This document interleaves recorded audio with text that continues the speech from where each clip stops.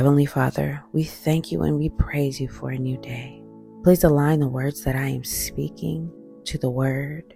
Please allow everyone who is listening to my voice today to be blessed, to be touched, to be moved, to take action.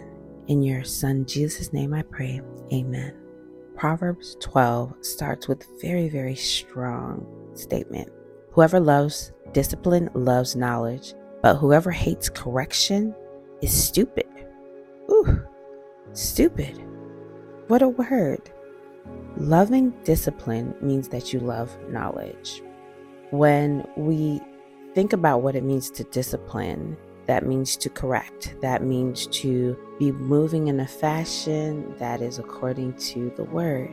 And so if you move in a fashion that is according to the word, that means you love knowledge.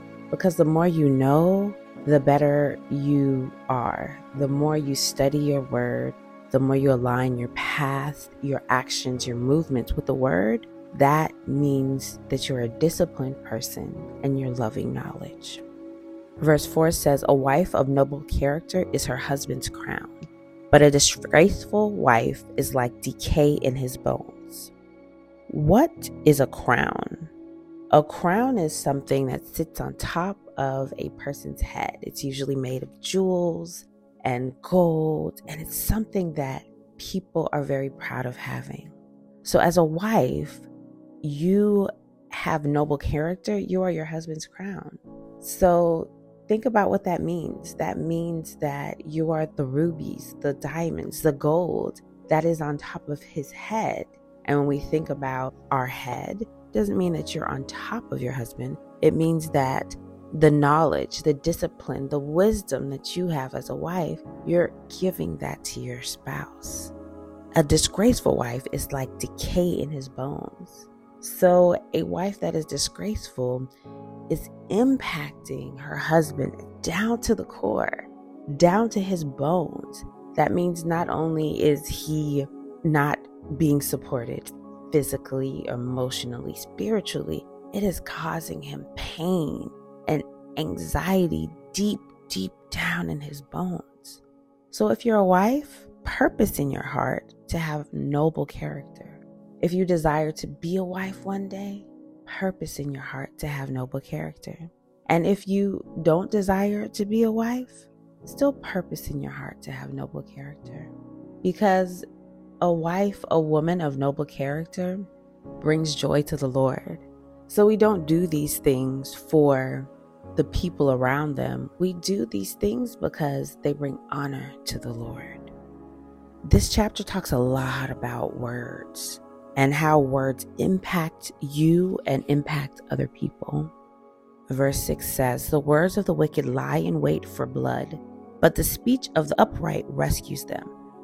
Words of the wicked wait for blood. So as somebody is speaking and a person who is not aligned with God, a person who is wicked, their words are just looking to catch something and make it bleed. Can you imagine that? A person that's just throwing out so many negative words, so many hurtful comments, and they're waiting for blood to be drawn. Words hurt. Words are painful. Physical wounds, physical hurt, when somebody is in an abusive relationship, those things hurt. They're painful. But those wounds eventually heal. They eventually scab over and you have new skin. The bones that are broken are cemented back together and they regrow. But words, hurtful words, stay with you forever. They penetrate your heart and your soul, and they're like a million tiny paper cuts that can't be healed. And so every time a wicked person throws out another painful word, it's like another paper cut on top of one that was already there. But the speech of the upright rescues them. So what is the remedy for these painful words? It's for good words to be spoken. It's for encouraging words to be spoken. So as a Christian, use your words to heal. You don't know the type of situation. You don't know the pain that somebody has endured. and you don't know the words that were used to hurt them. But your words can help them heal. All of those paper cuts that keep getting re-injured, you can use your words to heal. Verse 14, from the fruit of their lips, people are filled with good things, and the work of their hands brings them rewards. The fruit of your lips. Fruit comes from your lips as you speak. So as you say positive things, as you sow seeds, you are planting fruit. And the work of your hands. Yes, we need to say good things. Yes, we need to uplift people with our words. But we also need to do good deeds. We also need to pick up the phone and call somebody who we know is in pain. We need to see the person who is on the street and they're asking for help. They're asking for food. They're asking for money. If you have an extra snack in your car, give them that snack. Extend a helping hand. Truthful lips endure forever, but a lying tongue lasts only a moment. Be truthful.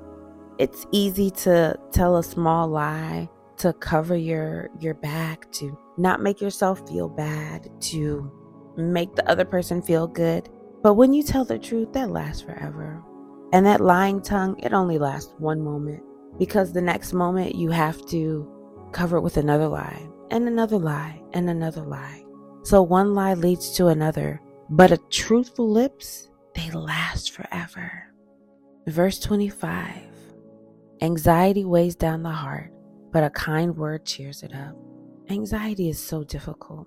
If you've ever felt a moment of anxiety, whether it's anxiety about taking a test or anxiety about the next step in your life or anxiety about your child that is sick, it really weighs down your heart. It takes you to places where you feel lonely and you feel dark and you're just worried about what's next. But a cheerful word cheers it up. So if you know someone who is suffering with anxiety, or if you yourself are suffering with anxiety, speak good words to them. Use your words to uplift them. Use your words to uplift yourself. I love to say it is our job to talk to ourselves like our best friends. And we tell our best friends how great they are and how wonderful they are and how much God loves them. So use your words to uplift today. Your words can help, it can hurt.